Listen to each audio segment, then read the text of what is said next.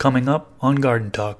Once you learn about the soil food web and how the system works, it's self-perpetuating. So as long as you have the key ingredients, which is organic matter, some type of mineral, macro, and micronutrient base to it, the system is self-automated to kind of run on its own. If you're looking at a really healthy system versus just dirt, you really start to notice the difference in biology between what a healthy system has included in its biology versus dirt. You mostly just find mineral particles and bacteria. If your system goes too anaerobic, and you start producing large amounts of alcohols, which is a byproduct, your alcohol and a root system will actually liquefy your roots.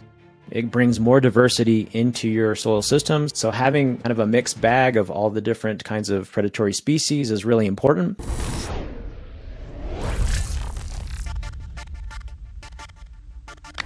What's up, everybody? If you that don't know me, my name is Chris, aka Mr. Grow It, and you're tuned into the Garden Talk podcast. This is episode number 70. In this episode, I interview Kay the Guy. He is certified through Dr. Elaine Ingham's Soil Food Web School and has extensive knowledge in soil biology. Today, we're going to get into a small handful of topics that relate to soil biology, the soil food web, microbes, and composting. Thanks to all of you who support this podcast through Patreon.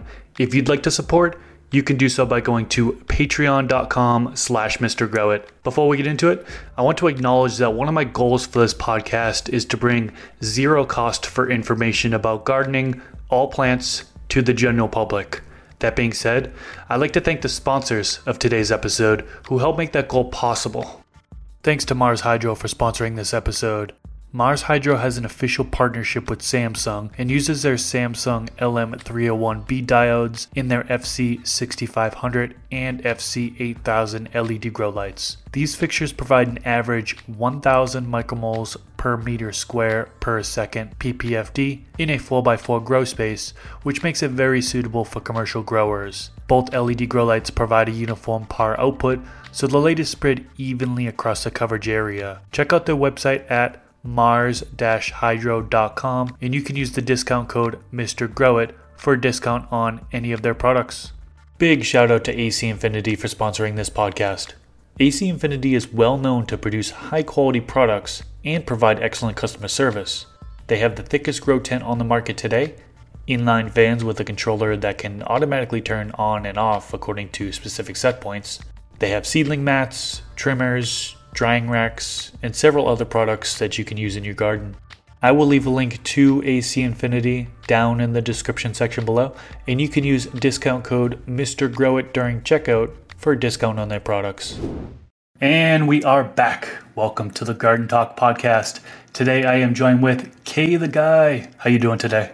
Pretty good, man. Today we're going to get into a small handful of topics that relate to soil biology. So first thing we're going to go over is the soil food web. We actually haven't had, I think we had like one other guest kind of touch upon the soil food web a little bit, but they didn't really get into many details. And I think the soil food web is super important. So I'm really excited to have you on to talk in detail about that. We're also going to get into microbes, really deep into some of the microbes and their functions, which is very important when it comes to living soil. And then if we have time, we will get into composting. I love talking to people who are into composting, who have knowledge on it, because I am somewhat new of a composter. I mean, I've been doing it for about like 8 or 9 months now. So like, I love to have people on and like pick their brain for my own personal gain. So yeah, we'll get into those things and then we'll go from there. But first, can you tell us a little bit about yourself and how you got into gardening? So I'm Kay the Guy. I have a YouTube channel and a small Instagram channel. I grow, build, and fix things on my YouTube channel, so it's a big DIY channel. I am certified through the Soil Food Web, through their FC courses, as well as their certified lab tech program, which I basically do biological lab assessments and analysis on different kinds of microbial populations in certain soil systems and samples I get sent in, or to test on my own personal property. I'm also certified by Green Flower Academy for their medicinal plant cultivation certificate, so I also have that as well. I got started really full-time gardening in 2018, moving to the property I currently live at, which we're blessed to have 10 acres here, and so it's at first I was excited, and then I realized how much work 10 acres is really to cultivate. And so I've been doing it bits and pieces at a time. Back in 2018, the U.S. Farm Bill was signed into law after a 48-year prohibition on hemp. So after that, it was federally legal. And in 2019 and 2020, I had a hemp cultivation license through the state of Colorado. And that's where I learned a lot of growing medicinal plants and how that process works. I did a lot of stumbling my first year and killed some plants. I really didn't know what I was doing. And but I also was able to get plants through to harvest. So I was successful, at least in that first year, to do that. And then after that, every year I tried to grow my education as well as my knowledge and wisdom for growing not just medicinal plants, but several different kinds of species of plants and trees. Nice, nice. Yeah, I've checked out your YouTube channel, and I feel like you have one of the most underrated channels out there. You have a lot of great information, and definitely anybody who's tuning into this that wants to learn more about, you have a whole bunch of variety of different gardening topics on there. I don't want to say it's just one thing, but I'll definitely have a link to his YouTube channel down in the description section below. Head on over there, check out his videos, give him a subscription. And if you're tuning in on one of the podcast platforms, just search for his name, K the Guy, and his channel will come up there. I definitely think a lot of you will enjoy his videos. He gives a lot of valuable content there. So there are so many different styles of gardening, right? There's so many different ways to grow. What's your style? Are you an indoor grower, outdoor? What medium are you in? Are you growing with synthetic nutrients or organic inputs? What's your style? So when I first started, I had to start indoors because our winters are pretty harsh. So I had to start our little baby plants in an indoor grow area that I built. So I had to learn about different lighting. I started with essentially fluorescent lighting, just something really basic. And now I've all the way advanced up to chilled tech for our lighting systems. But I grow indoor typically during the winter months, and then I grow outdoor during the summer months when it's warmer. So it's kind of a mixture of both. I started off doing a lot of synthetics. And that was, for me, that was more challenging than switching over to organics. Organics, once you learn about the soil food web and how the system works, it's self-perpetuating. So as long as you have the key ingredients, which is organic matter, some type of mineral, macro, and micronutrient base to it, the system is self-automated in order to kind of run on its own. Indoors, I use earth boxes and grassroots pots, which are really good for me. I like it because with an earth box, I can just fill it with 3,000 to 5,000 mils of water, and I can go take a vacation for 5 days. And so it's kind of hands-free. I don't have to worry about the medium getting too wet because it's essentially a bottom-fed water system. So when the top gets too wet, then you end up going slightly anaerobic, or your environment gets a little too wet, and then you end up with situations like fungus gnats or those kinds of situations where now you're battling something because your environment got slightly out of whack. So I really do like that bottom-fed earth box systems for indoor, especially. Yeah, the automated systems for like the automated watering systems can be so beneficial. I mean, it saves time.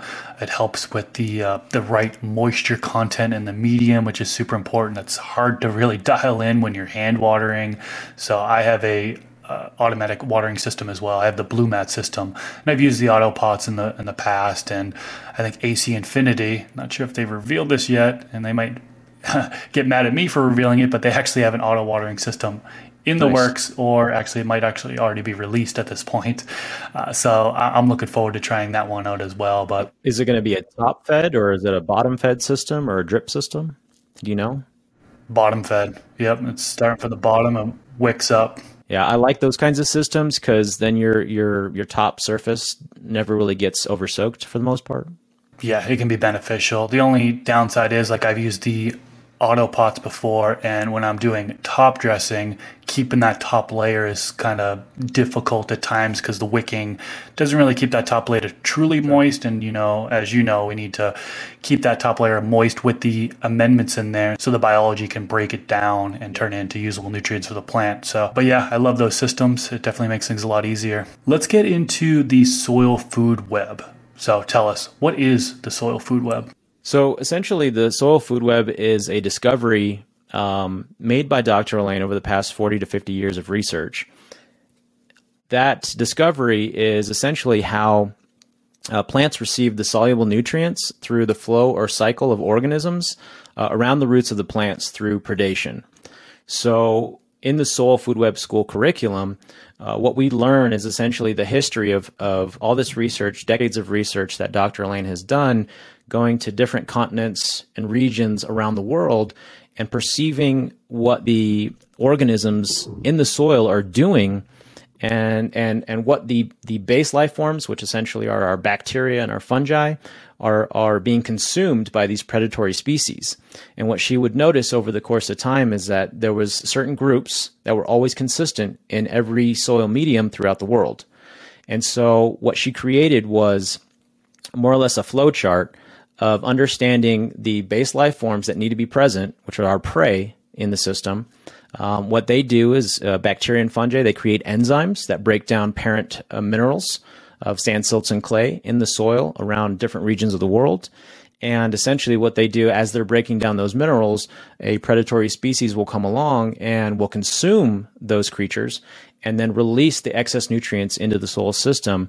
And that's how nature has done it for years and years, or eons really, without the help of human assistance to perpetuate productive plant growth. Okay, gotcha. And then for some of these microorganisms that you mentioned, bacteria, fungi, we'll go over protozoa, nematodes. You can't see them with the naked eye, right? They're micro. Micro stands for, you need a microscope for it. Yeah. What are the different types of microscopes, and which microscopes do you recommend? So we have a real basic microscope that we use for the soil food web. Right now we use a shadowing parafocal microscope, which is the one right behind me on my shoulder here.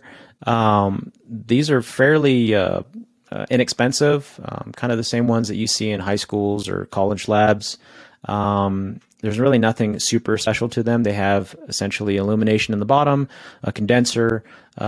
Usually you'll have at least 3 objectives to a microscope. You'll have a 4, a 40, and a 400 total magnification.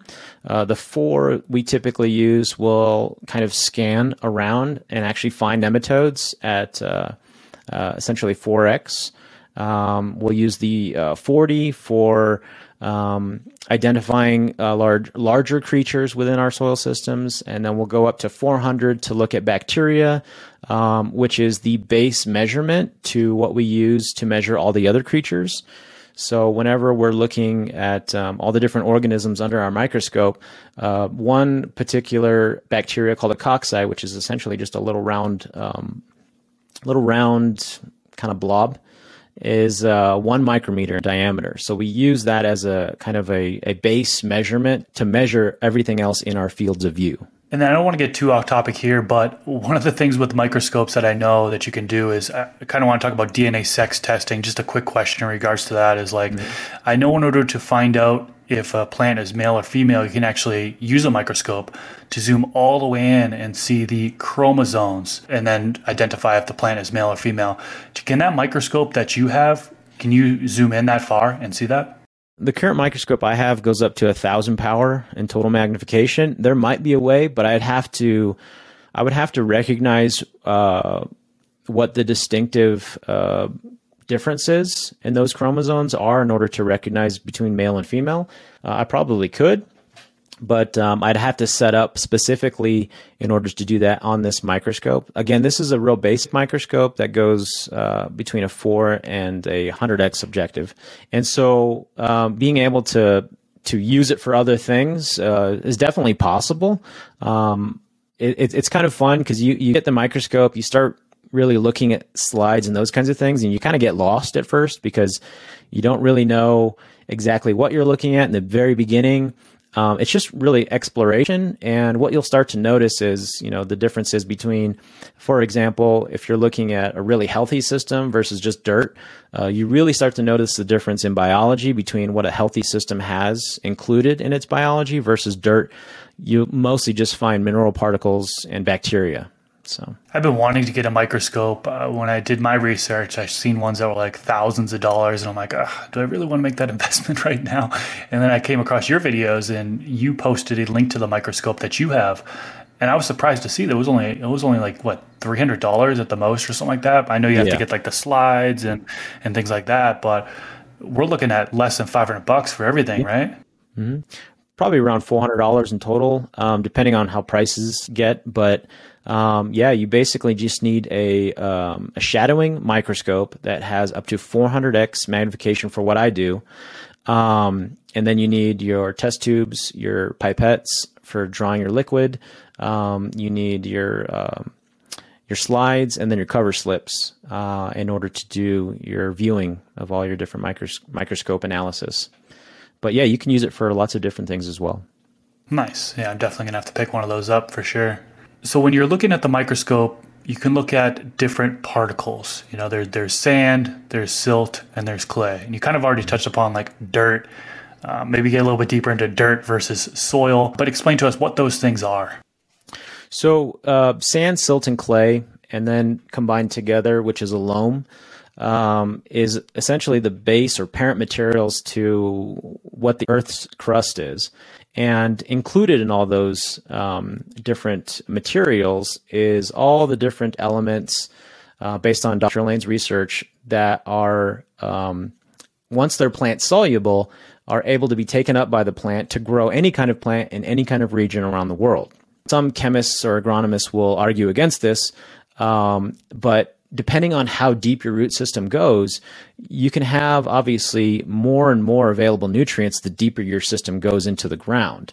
So if they're just testing the first, top 6 inches or 12 inches of a soil medium, they're going to get a certain test using a Mehlich 3 or a saturated paste test of what your chemistry is in your soil. But if your plant's root system goes down 4 feet, then there's a whole nother set of tests that has to be done to see exactly what we're trying to get. And so the differences between sand, silt, and clay, obviously when you're in areas that's closer to the ocean, you may see more sand. Again, sand is easily drained, but it's hard to bring together aggregates. So when you're looking at the difference between what you would consider dirt or nothing growing in a sand medium, it's basically all just minerals. So once you get that swing where you get organic material back into sand, it starts to turn into a loam. Once you get the organic material coupled with the sand in that particular growing medium, then you're starting to build aggregation because of the microbes that are being added with the organic material. So people wonder where microbes essentially come from. Microbes are coming from the organic material that we're adding or is being dropped into those soil environments. And so you don't necessarily have to go look for them really that hard. You just need to go find systems that are thriving within your area to bring that into a devoid of organisms environment in order to kind of replenish all that life to get the system turned on again. Okay. And then to see this stuff through the microscope, we're not going to get real detailed into how to use a microscope in this episode, although on your channel you have a video you go deep into how to use a microscope, what to look for, so on and so forth. So I won't take that away from you. If anybody wants to get deeper into that, definitely check out his channel because he has very detailed videos on all of those things. Let's flip it up. Let's get into some of the microorganisms at this point. How about we start with bacteria? Can you talk to us all about bacteria? So yeah, bacteria is super important. Bacteria is one of the base life forms within our soil structure. They are the prey to pretty much all the predators within the system. So there are different kinds of bacteria depending on your oxygen levels within your system. So the two main aerobic ones are going to be cocci and bacilli. Cocci are that round, almost like a little blob, but they look like a dot. So whenever we're measuring them, it's almost like the tip of a pen. Bacilli is essentially a pill-shaped bacteria, and it kind of looks like a little rod. It's usually 2 to 3 times larger than cocci. But these are the aerobic creatures that we want to see in our soil mediums. These are our food for all the predatory species. These are also the base organisms that are going to use their enzymes to break down all the sand, silts, and clay into plant-available nutrients. So those are very important. We have 3 levels of oxygen that we measure when it comes to the kinds of bacteria that we want to see and the ones that we don't. And so the 3 levels are aerobic, which is anything above 6 parts per million of oxygen. And so whenever we know that we have an aerobic system, we'll see a lot of cocci and a lot of bacilli. Whenever we go into lower oxygen levels, what they call facultative, that is between 4 to 6 parts per million. And that is where, unfortunately, you start to see disease causers or pathogenic bacteria. This is where you're going to see spirochetes, spirillum, E. coli is in this range, as well as some other kind of nasty things that'll make you sick. Below that is anaerobic, which is below 4 parts per million. And when you're getting that anaerobic, where you have that limited amount of oxygen, in certain conditions, you are going to start to see really, really bad organisms, typically like Vibrios, which are a kidney bean shape. Sometimes they have a little tail on the end of them. And those are, for example, when I was doing my final exam for my microscopy test, my examiner was a former lab tech that was testing infectious disease and blood samples and those kinds of things. And she said in the presence of Vibrios, you'll see situations like cholera. So definitely really unsavory organisms that you don't want to come in contact with. And if you do, obviously you want to clean everything as much as possible. Is there any way that we can measure what the oxygen level is? Like you mentioned those couple different methods or a couple different levels. Is there any way like the home gardener can see that, or do they just look at a sample under a microscope and see the different types of bacteria and then can just assume the levels at that point?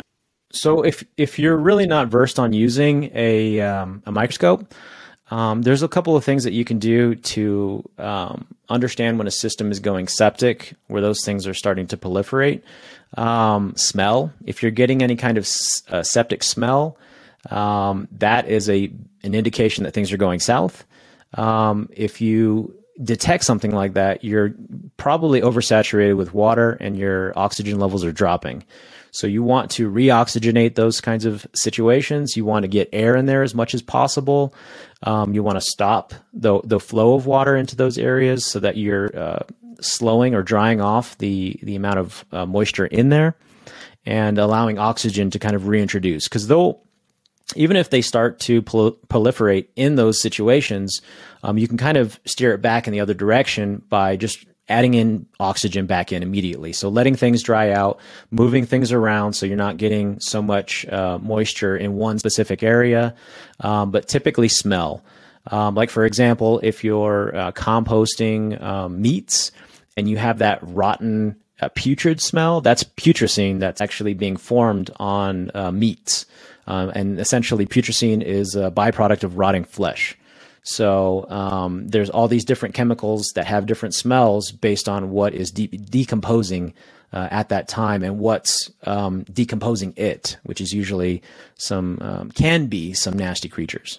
Wow, that's really interesting.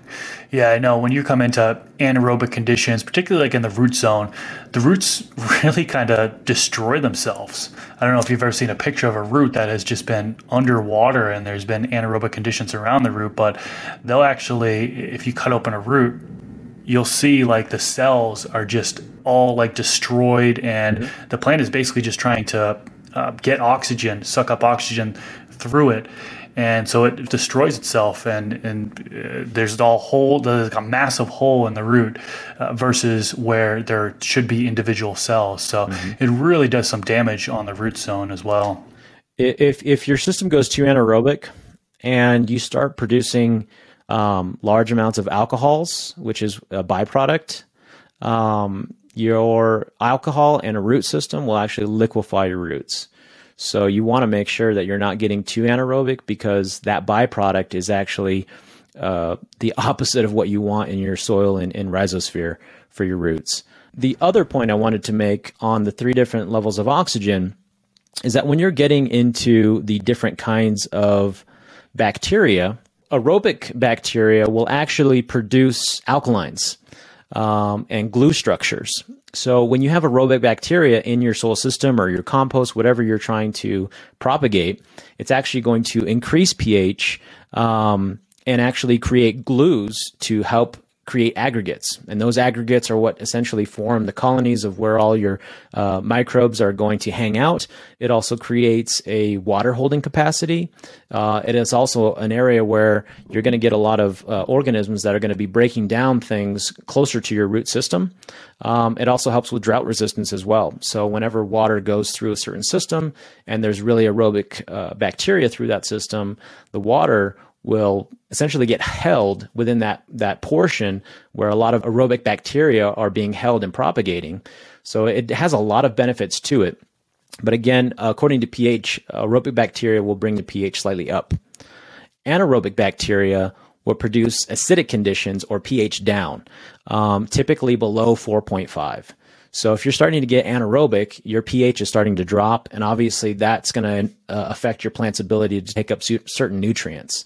So not only is anaerobic bad for the root system, but now your plant can't take up certain things because of the fact that it's too wet or anaerobic or low in oxygen in that system. Now, when it comes to fungi, aerobic fungi will produce acidic conditions, but with a fairly neutral variance. So aerobic fungi will produce pH levels between 5.5 and 7. So when you have bacteria that's bringing your pH up, your balance of fungi will actually bring your pH back down and help keep it more neutral. So in essence, aerobic fungi and aerobic bacteria are balancing each other out to keep kind of the perfect pH for most of the plants that we're going to be growing. And then lastly, anaerobic fungi, or omycetes, as we like to call them, they're going to produce highly acidic conditions, and again, pushing the pH below typically a 5.5. Wow, I didn't know that. That's pretty interesting. I know we've talked about on this podcast before how different things adjust the pH, and there's a lot of new growers that are listening in, and they monitor the pH of their medium because we know it needs to be in a certain range for proper nutrient uptake. And there's a lot of panic that happens because people are doing a runoff test or a slurry test and they're seeing that their pH is out of range, and they wonder what is doing that. And a lot of people just think that it's the water that they're putting in is the only thing impacting the pH, which is incorrect. There are so many different things that impact the pH, and you just mentioned one of the things there. So definitely glad you brought that up because I wasn't even aware of that. Let's move on to fungi. You already touched upon it a little bit. Can you talk to us more about fungi? So fungi, a lot of people say it different ways. I just repeat what Dr. Elaine says, but they are essentially the carbon gatherers to our system. So when you're talking about just making a healthy system worldwide, you want more fungi because they are essentially gathering more carbon than bacteria do. Their structures are long, sometimes they're huge fields, just all an interconnected fungi system. And they have a much wider carbon to nitrogen ratio. So they essentially are gathering up lots of different types of more complex foods within our system as opposed to bacteria, which have a much narrower carbon to nitrogen ratio. And so there are essentially two types that we really are searching for when it comes to fungi in our system. We want mycorrhizal or saprophytic. Mycorrhizal obviously pairs with the root system of other plants, and saprophytic essentially grows on its own. So the thing about fungi that really will help you grow almost any kind of plant is that there is a successional series of the ratio between fungal biomass and bacterial biomass that will dictate what kind of plant will naturally or grow really well in that system. When you are fairly devoid of fungi in a system, mainly, bacteria is present, you're going to see a lot of weeds growing in that system or early successional plants. When you have a lot of for example, actinobacteria, which is a long chain bacteria, it's technically facultative, but it's a really good bacteria that you want to see under your microscope if you're going to grow early successional plants like broccoli, cole, or kale. So if you plan on doing something like that in a garden system, you want some of that early successional bacteria. A little bit of that facultative bacteria will also help those plants as well. When you start to further on later in succession, when you're going from the different, so we have different successional plants. You have weeds, and then you have early successional grasses. You have mid to late successional grasses like meadows, and then you have row crops, which is where you get into your corn, your wheat, the things that we do for production. And then from that point, you're getting into shrubs and smaller trees, and then all the way to full tree systems. And then the very end is old growth forest, where you're going to see fungal to bacterial ratios of at least 3-to-1 or higher. And in those systems, typically the biomass of bacteria and fungi is much, much higher than what you see in early successional. So a lot more of the bacteria and fungi, and then a higher ratio of fungi in those older systems. Lots of great information there. You're on a roll with this good info. Let's just move on to the next one, getting right into protozoa. Talk to us about that. So protozoa are a species of organisms that we really want to see in our system, mainly because protozoa consume the most amount of bacteria per day. Typically 10,000 bacteria per day that a protozoan will consume. So they're one of the highest consumers of bacteria, which again is going to release most of those nutrients, the excess nutrients, into our soil systems. So they're extremely important when it comes to our calculations. The three main ones that we're looking for, the three main groups of protozoa we're looking for are, number one, flagellates, which they are fairly small. They're almost kind of hard to see because they move around constantly and they bumble around from spot to spot. They don't really have any kind of specific movement. It looks like a little pinball machine in the shape of almost looks like a little mouse sometimes, because it's it has that like oval shape and a little tail usually on the front of the back. And they're looking around for their favorite bacteria to jump on an aggregate and just start consuming all those kinds of things. We love seeing flagellates. They're fairly small. They're usually 5 to 15 micrometers in diameter, and fun to watch, fun to see them. So we do count those when we're doing our assessments. Amoeba, which is essentially 3 species of amoeba. There's one, which is Arcellas, which look like a big brown round donut, really. They're fairly large. When you see them, they just look like this round blob under your microscope. They're quite large when you see them, usually 3 to 4 times the size of a flagellate. And they have essentially an outer circle and then an inner circle. And the inner circle is actually their mouth, and they just kind of they float around in the system like a basking shark, just with their mouth open, just waiting for things to just float in there as they consume it. And Arcellas are a type of testate amoeba. The other kind of amoeba, which is specifically a testate amoeba, they're about half the size, maybe a third of the size of an Arcella. They have an egg shape to their body, and then they have a test on the end, which looks like a flat part, which is where their mouth parts are. They'll typically have these little tentacles from their mouthpieces that they'll reach out and kind of swim around, and they'll grab bacteria and bring it into their mouth parts. And these are the ones that we like to see because they're just constantly consuming. They don't move around that much, Arcellas or testate amoebas. They just kind of sit there for the most part. If you really watch them for like like 20 minutes. Sometimes I'm sitting there watching them. You'll see them slowly reach out a tentacle and just start bringing all this bacteria into their body. The last one, which is pseudopods or naked amoebas, these have no particular structure. At first, it's hard to see them or find them because they're just a blob. And they ooze along, and their body structures will change in different shapes.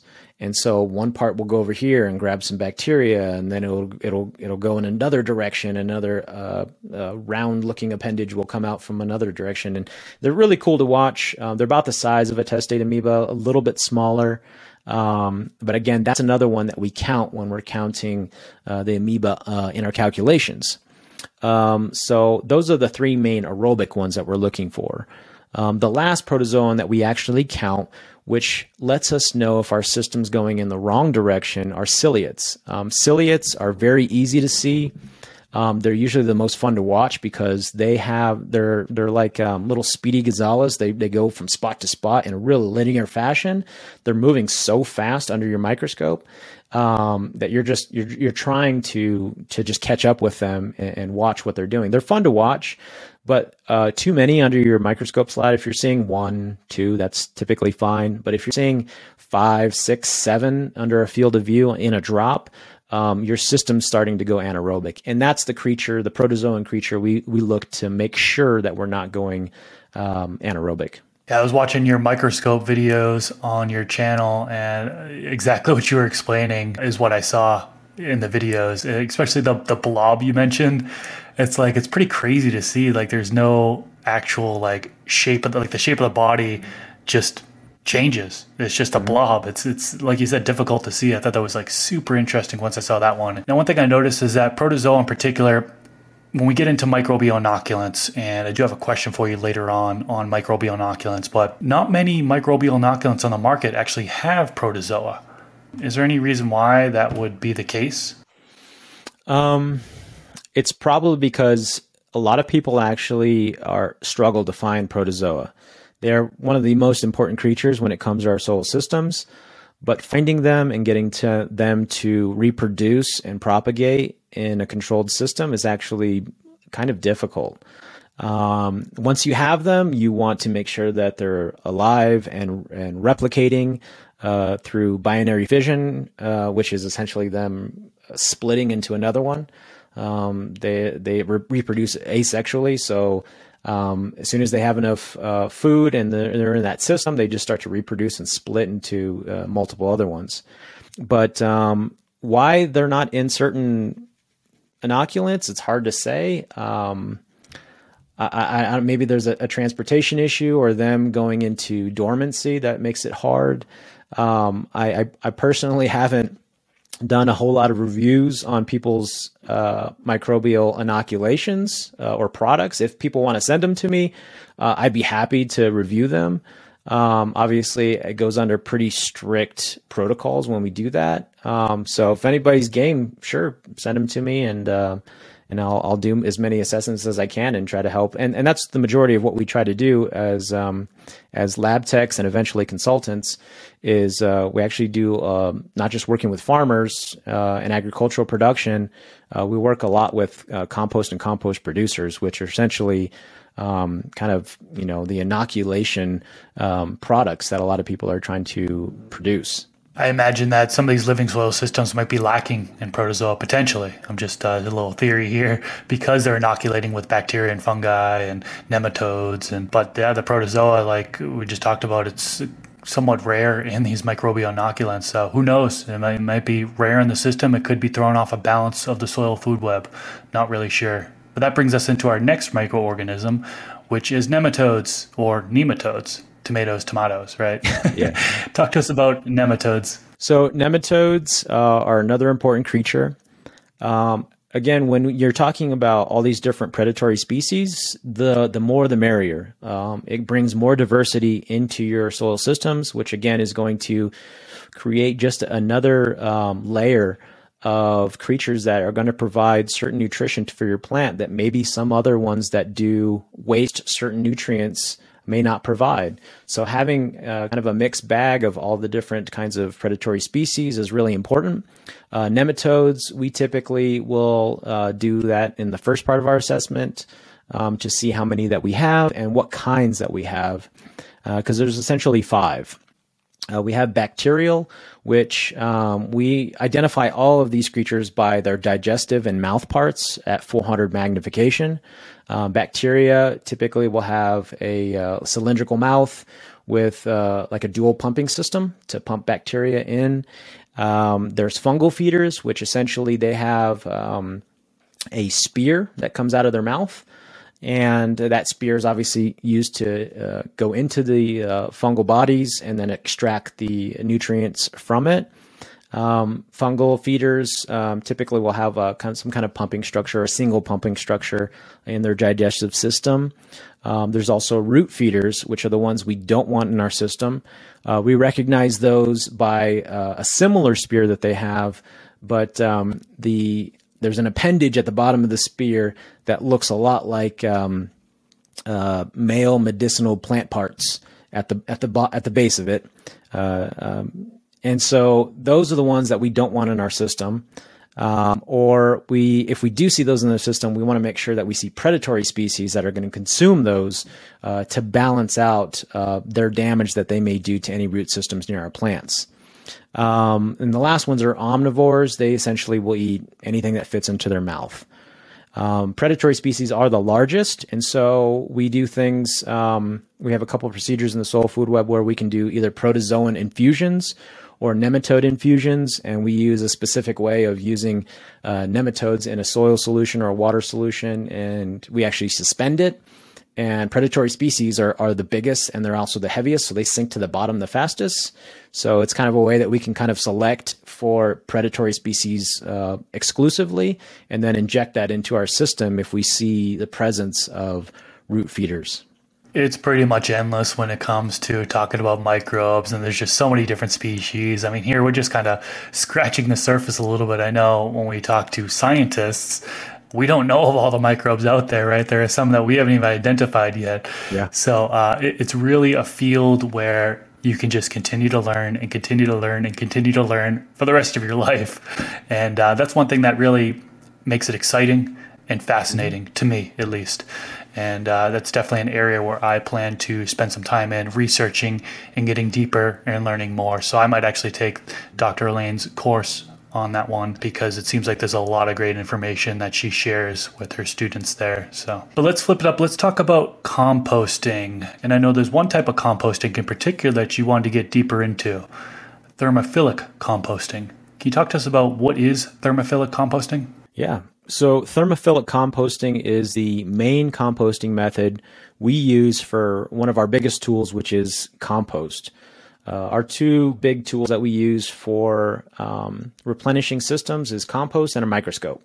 So we use compost to make sure we're getting what we call biocomplete compost, which is the compost that has all the creatures that we want, the bacteria, the fungi, the nematodes, the protozoa, and everything in there to perpetuate more life. And then we use our microscope to measure if that's going in the right direction and more are being created within our soil systems, or are they dropping off for some reason? Is something else happening? When it comes to thermophilic compost, the reason why we're doing thermophilic compost is because what we want to do with that compost is heat it in a specific manner.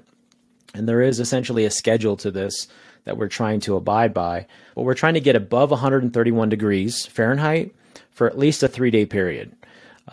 In that process, we are essentially killing pathogens, pests, so pests that may be in our compost that may have got introduced somehow through some organic matter, and then also weed seeds. So whenever you're bringing compost and mixing it all together, you're going to get some kinds of weed seeds in there, or grass seeds, or something else you really don't want. In that thermophilic process, essentially having 3 days of cooking time will kill the undesirables, while also being able to maintain certain oxygen levels, which we're usually shooting for a 50% moisture ratio, is enough oxygen so that the good guys start reproducing and we start building a lot of them. And then all the pathogenic or bad guys are starting to die off. In some cases, they'll go dormant, but essentially their numbers are getting cut further and further down. So we're essentially selecting for the best microbes by using this schedule of getting it hot, 3 days between turning at least 131 degrees Fahrenheit, below 170 degrees Fahrenheit, with a specific schedule to each turn. And then when we turn the pile in a specific manner that essentially we segregate it into 3 sections. So we have the top, the middle, and then the bottom. So whenever we've reached that 3-day, 131 at least Fahrenheit temperature, we take the top off the pile, and we use kind of a wire cage to keep it a uniform cylinder. We take the top off and we set it aside. We take the middle, and the middle becomes the new bottom. After that, the top becomes the new middle, and then the bottom becomes the new top. We do that process 3 times, and then every third has mixed equally in each area of the pile. And so that's how we know that our compost is homogeneous, at least at that point.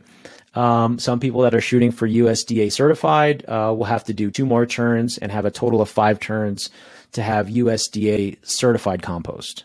Okay, and then thermophilic compost, is this something that can be done in like a bin in the garage? Like I'm doing vermicompost right now. I have a small bin in my garage, and I'm able to add things in, and there's worms in there, and so on and so forth. Thermophilic composting, can that be done inside in a bin, or should certainly be done outside in a pile? Dr. Lane shows us typically in a barn on like a concrete floor. What they'll typically do is have some kind of tarp to catch all the catchings of the stuff that'll fall. And then she'll have a pallet on top of that, and then wire mesh surrounding the pile. So yeah, you could certainly do it in a space inside of a garage.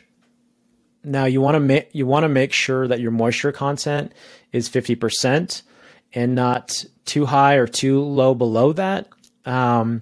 When you can feel moisture, and we do what's called a field test, and you grab your compost or your ingredients to compost when you're first starting, and if it feels wet but it doesn't stick together, you're about 30% moisture. If it feels wet and you squeeze it and it clumps together, but you don't get any drops out of your hands, you're about 40%. When you squeeze it and you get maybe 1 drop pulled up within your hand, you're looking at 50%. Obviously, from that point, you get a couple drops out, you're 60, you get multiple drops, 70, and then if you're getting lots of water coming out, then you're getting closer to 100% moisture. Being able to have that pile be aerobic using the wire and then having a pallet underneath is what you want the pile to be. You want air to be able to travel in and out of it. If you're in a dry climate like I am, I actually wrap it in plastic to keep the moisture inside, because I actually have an issue with losing moisture in my area. If you're in a real tropical or humid environment, you'd probably not cover it at all. You'd probably just leave it out in the open with something to catch everything falling underneath it. But you'd probably want to make sure that you're getting more air, not less air like I would need to in our desert climate. Okay, and then what do you put in the pile to begin? Like, how do you start this pile? And then what can you put into the pile as you go along? And what should you not put in the pile? So once you have all your ingredients, you actually want to build a pile that's approximately 3 feet high by 3 feet tall is kind of the base to what we do. And the reason why we do that is because that's kind of the minimum size that you want in order to generate the kinds of temperatures that we're looking to do. So again, if you're doing inside the house, you just want to make sure that you're monitoring your temperatures, because a pile can get over 180 degrees depending on how much nitrogen you add to the pile itself. But once you build a pile, you don't want to continue adding things to it. There's different composting, like static composting, where you do add things over time. But with thermophilic composting, it's kind of it's like making bread or a recipe of baking. You don't continually add stuff to the batter after you've started the cooking process. And so the 3 components you want to add to your compost pile is going to be carbon, a nitrogen source, and a high nitrogen source. The more carbon diversity you can get, the better. So I'm actually going to be starting some of my consultant training soon, and we're compiling all the different ingredients I need for my compost. And so I'm using wood chips as a large portion of what would be considered 60% of the pile. I'm also adding in paper shreddings, so recycled paper, and then I'm also adding in recycled cardboard, which is a little thicker. I'm only adding, I would consider it 6 parts, or 6 wheelbarrows is how I use it. So 6 wheelbarrows equals my 60% of the pile that I need. And it's a pretty good ratio of volume in order to get the size of the pile you need for the carbon side. And so you want the 3 different foods in there, because fungi, you'll get more diversity if you have different kinds of foods that are homogeneous within that carbon source. The second ingredient you're going to want to have is your green material, or your nitrogen. This could be any kind of silage. It could be cut grass clippings. It could be trimmings off your plants or trees, weeds. If you're pulling weeds and you have all this bag of weeds, instead of throwing it away to go to the landfill, you can actually use that as your nitrogen component to your compost system. The last one that we use is high nitrogen, and so the carbon is the fungal resource or fungal foods. The nitrogen essentially is bacterial food, but the nitrogen or the green material actually helps keep our temperatures up where they need to be for an extended period of time. So it's kind of like the fuel that keeps the fire going for a specific period. The nitrogen is kind of like the lighter fluid. It gets everything started quickly, and that's typically we're either using manure, or if you're wanting to do like a vegan pile, you can use alfalfa. Typically, you want to use something that's fairly fresh alfalfa in order to put into the pile, and also alfalfa, depending on if you have nitrifying bacteria or rhizobacteria within the root system of that alfalfa, that's going to be really high nitrogen ratio. So you want to get those things equally mixed all together in the pile with that 50% moisture and essentially evenly mixed throughout the pile in order to make sure that everything cooks the same throughout the entire process. Okay, and then what tools do you need for this? I mean, you mentioned monitoring the temperature. Are you using a temperature gun for this, or using one of those temperature like that have the probes like used for cooking, for example? I have one of those. Do you stick that into the pile? And then also you mentioned turning the pile. Is that just like your traditional pitchfork, or what tools are needed for this? So yeah, you'll want some type of cage wire. You can use really any kind of cage wire that will get you that 3x3 cylinder. We usually put it on a recycled pallet, and then again a tarp underneath. When we return the pile, we definitely use pitchforks because it makes it much easier when things are stuck together to turn and put parts of the pile here and there.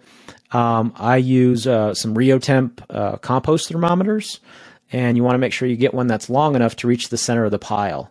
So when we're monitoring temperatures, what we typically do is we'll measure to the center of the pile using our compost thermometer, and then just kind of push it in and hold our finger there so that we make sure that we get the tip, which is where the probe is, in the center of the pile. Okay, and then at what point is the compost ready to be used in your garden? So you're going to do that turning process, and again, if you're separating it into thirds, you want 3 turns, and then everything's mixed evenly.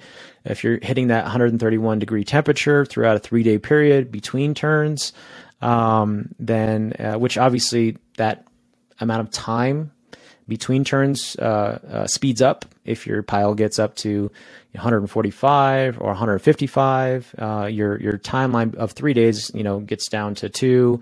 And then if you're at 165 degrees by the first day, after the first day of assembling the pile, you got 24 hours, you can turn it. But after you turn it 3 times, sometimes it'll take up to 5 turns, depending on how much nitrogen you have in the pile. But once it starts to cool and it drops below that 131 degrees and starts to fall into that 80 degree temperature, at that point, your compost is pretty much ready to use at that point. You could always test it out to make sure you're not getting any specific hot spots within the pile, or you can kind of mix it a little bit more once you essentially have finished cooking and turning it.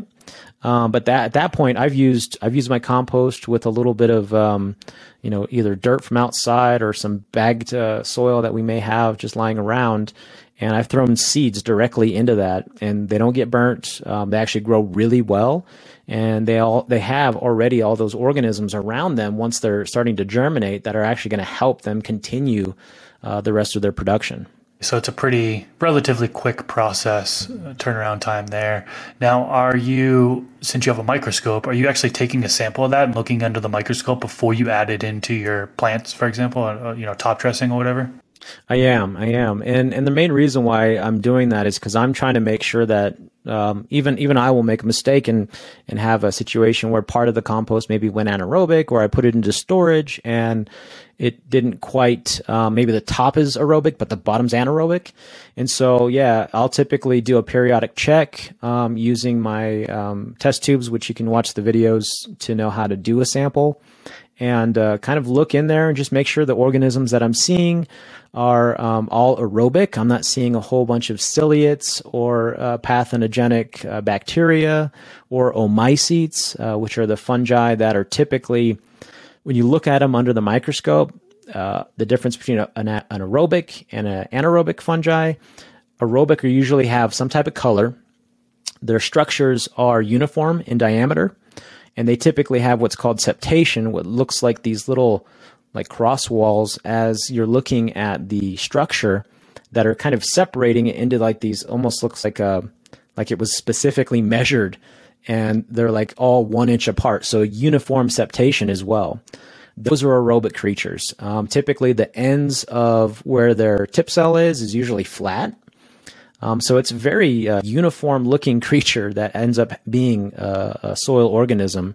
But when you get into omycetes, the bad stuff, they look like almost like a cactus under the microscope. They're wispy, so they have like a lot of structures that are going all different directions.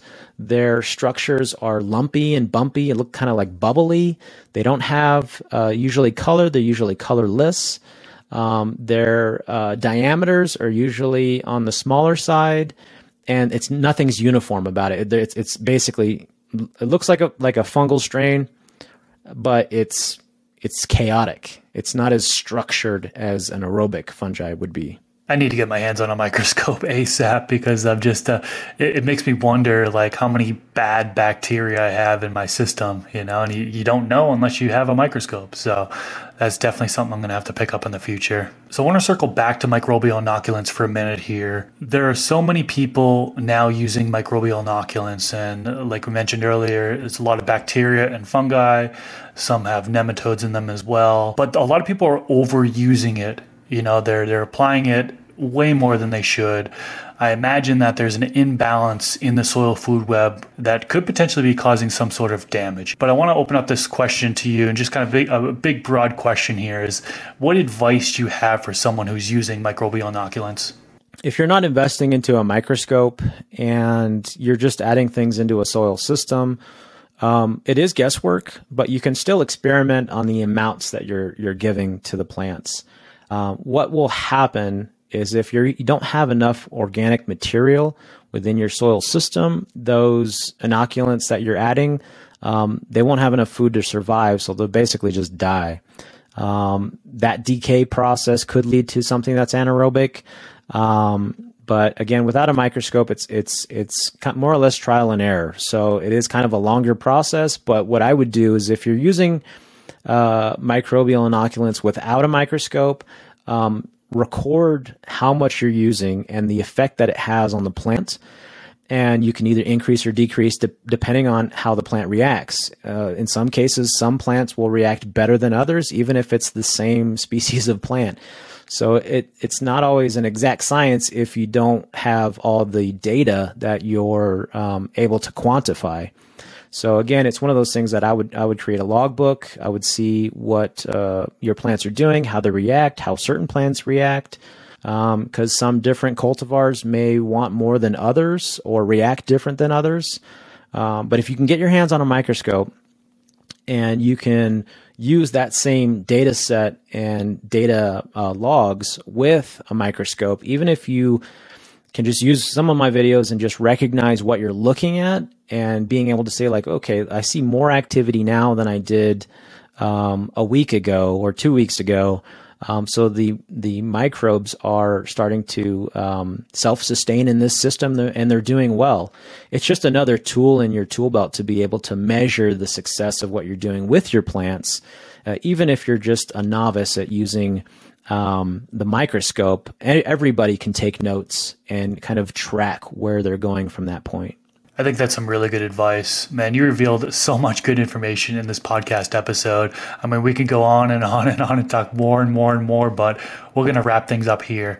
Tell us, how can the listeners find you, and what do you have upcoming in the future? So you can find me on YouTube at K space, the guy, one word. I'm also on Instagram. I'm trying to do more, but K _ the guy. I'm currently working on the final 3 stages of my consultancy program for the Soil Food Web. And I'm going to be doing more composting videos, extract videos, tea videos on that entire process. And in order to get my certification, I have to take a part of land that's devoid of essentially activity, biological activity, and I have to turn it into one that's full of life and full of different activity. And so that process is actually, it's not that easy. It actually takes months at a time sometimes in order to do. So people can more or less get to follow along with what I'm doing on all the different inoculations and building compost and how to bring life back into soil systems.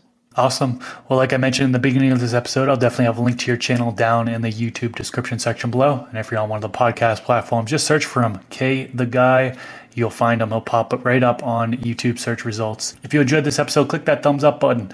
Also, subscribe to the channel if you haven't already. Every single weekend, I'm releasing one of these podcast episodes, and I would love for you to tune into future episodes. Okay, thanks so much for coming on. This has been insightful for me, and I'm sure it's insightful for my audience as well. Definitely appreciate you dropping the knowledge that you dropped, and hope you enjoy the rest of your day. Peace out, everyone.